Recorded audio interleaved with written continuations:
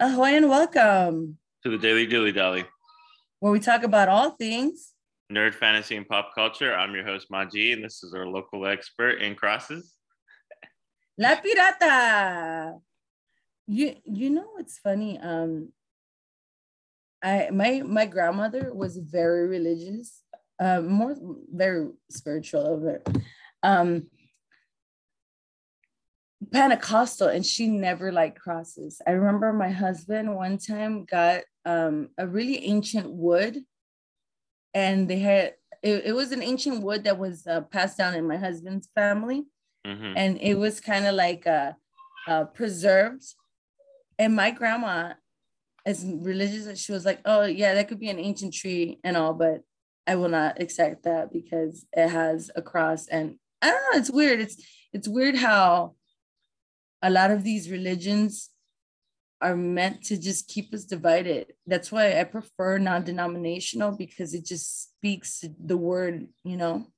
I don't know if you have a preference. I prefer non-denominational because I don't like the separation within our own faith. Yeah. Well, personally, that's a personal I think it comes down to what people believe in, because, also with like Jesus was Jewish, but even the Jewish religion, they don't believe that he rose again. You know what I mean? They don't really they're all for the Old Testament, with Moses. I was taught everything, I believe in Jesus Christ, in Yahweh, El Shaddai, and that's why we're bringing him up, because this weekend was none other than Easter Sunday. What were your Easter plans? Everyone. Thing I know, happy Easter. He has risen. So did you have any plans? Did you do anything? Yes. We are doing our gender reveal. So we're going to find out if it's a boy or a girl. Exciting. Yes. That is very exciting. I hope it is in a eco-friendly way of a gender reveal. Maybe I don't know if it's eco-friendly. It's not the balloons, right? Because the balloons, right? No, because it's smoke. That's definitely eco-friendly, according as opposed to the balloons. You don't remember? No, not the balloons. Maybe it didn't go out all the way to Texas, but out here in Lancaster, I think it was Lancaster, Palmdale, somebody had a gender reveal, and I think they went and shot up, or they exploded something, and it caused a wildfire. Oh shoot. Yes, it was. These gender reveal parties are getting out of hand. Yes, no, it was it was so big out here that it became like an instant meme out here in California. It was just I was like, oh, I cannot be associated with the city. Well, yeah, they have to be careful, because the initial spark of before the smoke grenade, goes off. But it's I can't wait, because it's gonna be either pink or blue. So it's they already came, and it's it shows it's like half blue, half pink, so you don't know. So so yeah, we're pretty excited. Right now everyone is hoping for a girl, because we already have a boy. So you can have a little pair. Yeah. The factory would have been closed for me on the second try if I would have had a girl and boy. But it's funny, because the first thing that people tell you is when you have your first child and it's a girl, they'll be like, okay, so when's the boy coming? It's so much pressure. Can we please stop doing that? So, when you have a baby, the first thing somebody tells you, oh, when is the opposite sex coming? I don't know. This is not me, And me, 3 girls later, I was just kind of like, you know what? I think might be it for me. But speaking of firstborn, God gave his only begotten son because he loved us so much. So, yeah. I think I personally try to, it's nice to romanticize the whole Easter bunny and, the kids having a little fantasy. But I think it's very important for you to teach your kids the real meaning behind these holidays, because, you want them to be prepared, that you want them to fight people with the Holy Spirit, Yes. I personally think so. And I think that, it doesn't matter how you grew up, as long as you find it and you just start learning about it. If you just go in, because even with me, I grew up in the church. Not everybody is, but also I had, drawbacks in that, because being in the church so young, I also got prejudged, like just by the way that I looked. I used to have a lady, the pastor's wife, tell the mothers from the other ladies at the church to not let them play with me. Wow. That's bad. That's awful. And that's the opposite. But see, this is the reason I want to say that. And it's not to make you not like churches or not like to even try it. I'm saying it because this is the devil's domain. I think people forget that the earth is the devil's domain, and humans are given that free will by God. So it doesn't matter if you're the pastor's wife. It doesn't matter if you're the pastor himself. We are all human. And, the devil uses humans as tools sometimes to get those, and he was trying to get me really young, because for a second there, I steered away from Jesus. I never denied God. I never did this, but it was hard for me to believe at first, because I didn't understand why someone like me, I'm like, what did I do? I'm just trying to have some fun here. I might have a big mouth, might be a little loud, but I have a kind heart. And, it took me getting lost. And sometimes you have to learn the hard way. And that's the meaning of it. Sometimes you just have to go through those tribulations to show you that Jesus and God's angels are protecting you to see it. Sometimes you just have to see it. And I feel like if you're having trouble believing, or you don't find your strength hard, just pray. Because when you pray, it's so powerful. Prayer is so powerful. It took me, it has kept me from going back into alcohol, because I'm a recovering alcoholic. It's always when you give your life to him, knowing and devoted, that when your life changes. Because when I was lost, everybody was lost to me. Like, I didn't care about anybody's feelings, anybody. And I was homeless. I went everywhere.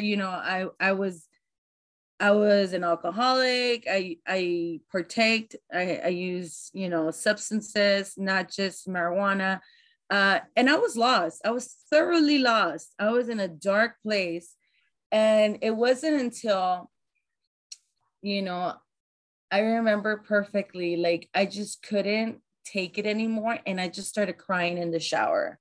It was one of those days. I'm talking about ugly face cry, Kim Kardashian in the shower, like, water going up the nose because you're praying on the floor. Yeah, it was. And it took me to that point in my life to be like, you know what? I need to quit drinking. I'm hurting those that I love. And it was just like, it was it. I was like, I'm going to quit drinking. I'm going to give my life to him. And when I say that at the beginning of my recovery, you have to follow your intuition. If your body and your heart and your soul is telling you to get down on your knees and pray, you get down on your knees and pray. I would be in the middle of the street walking, and like, I would just have this overwhelming feeling. I would start praying right then and there. Like, it was not even a question. Like, I was on the road, on the path to recovery. I was trying every single thing I could. Like, once I felt like the need that oh my gosh, I prayed. I got down on my knees and prayed and put my face on the floor, You know, you have to humble yourself. You have to truly humble yourself. And that was another thing that I had to learn, because I had so much pride, you know, so much pride in trying to do everything for myself. I ran away. And when I ran away, the reason I was in the street is because of that same pride that didn't let me come back. It was like, no, I can't show my face, especially in a Latino family. You know, if you walk away and you come back with your head between your legs, it's kind of like a big blow, you know. But I suggest that it doesn't matter what's going on in your life, your trials and tribulations. There's always time for him. Always find the time, because prayer is powerful. And God really, really brought himself in here as a human form, knowing very well, because Jesus knew that he was going to die from get. And I was just telling my daughters about this. It's the courage that he had, because he knew. Mm-hmm. Yeah, he even prayed, I think, to the Father, right? Even though he's the Father, Son, and the Holy Spirit. He prayed to the Father, and he was saying, you know, I forget the exact words, but basically he was like, if this isn't the way that it has to go down, he's like, I would like it not to basically go that way. But at the end, he was like, thy will be done. I get it. You know, thy will be done. It's that thing, you know, it's like there's a lot of times when we pray and we pray for what we want. We don't pray for what we need. What we need. Ooh! And, you know, that's a good one. We pray for what we want. We're praying almost, it's not like almost selfishly, you know, but like, it's like in the end, we should be praying for God's will and what he, what he wants for us, you know, not what we want for ourselves. That is perfectly well said. And you know what? That goes with praying for others as well. You know, when you pray for others, you're doing it just because, you know, the faith. Jesus healed somebody that was paralyzed because of their friend's faith. That's how powerful it is, you know. And that's what this is like, you have to have faith and when you pray, you have to pray with the power that God, you know, it goes to his will. It's not like, I want this for that person. No, God, I want you to do what you need to do for this person, to open his eyes or whatever, what have you. But it's so, you have to definitely be careful with what you prayed for, you know, because words are powerful. And it's a form of communication, you know, with God and with anything. Praying to God, you're building that relationship, you know. Yes, the church is a tool to help you, you know, kind of get closer to God. And communication, you know, is with any relationship, you know, you need to communicate, you know, like you want a relationship with anyone. It's like, you can't just have that relationship just by like not talking, you know, there has to be some sort of form of communication. So that's what prayer is, you know, and that's how you can build your relationship with God. The way I like to think about prayer, and I hope this helps somebody out there, if it could help somebody, you know, because a lot of people are like, oh, my prayers don't get answered. Keep praying, you know, you got to pretend that when you pray, it's you waiting on that recorded line. You know, when they tell you this phone call is being recorded for for training purposes, you know, just that prayer is being recorded, you know, and God will come back to it for training purposes to see where you got to go. So you have to pray in order for him to know. Because, you know, he sees what you're doing. He knows exactly very well what you're doing, what you have in your heart, and he will forever protect you. But you have to give him your words. You got to give him your heart, and you have to make sure you give him your soul. That, because you know what? It's borrowed and it's rightfully his. Lord Jesus Christ, he is triumphed.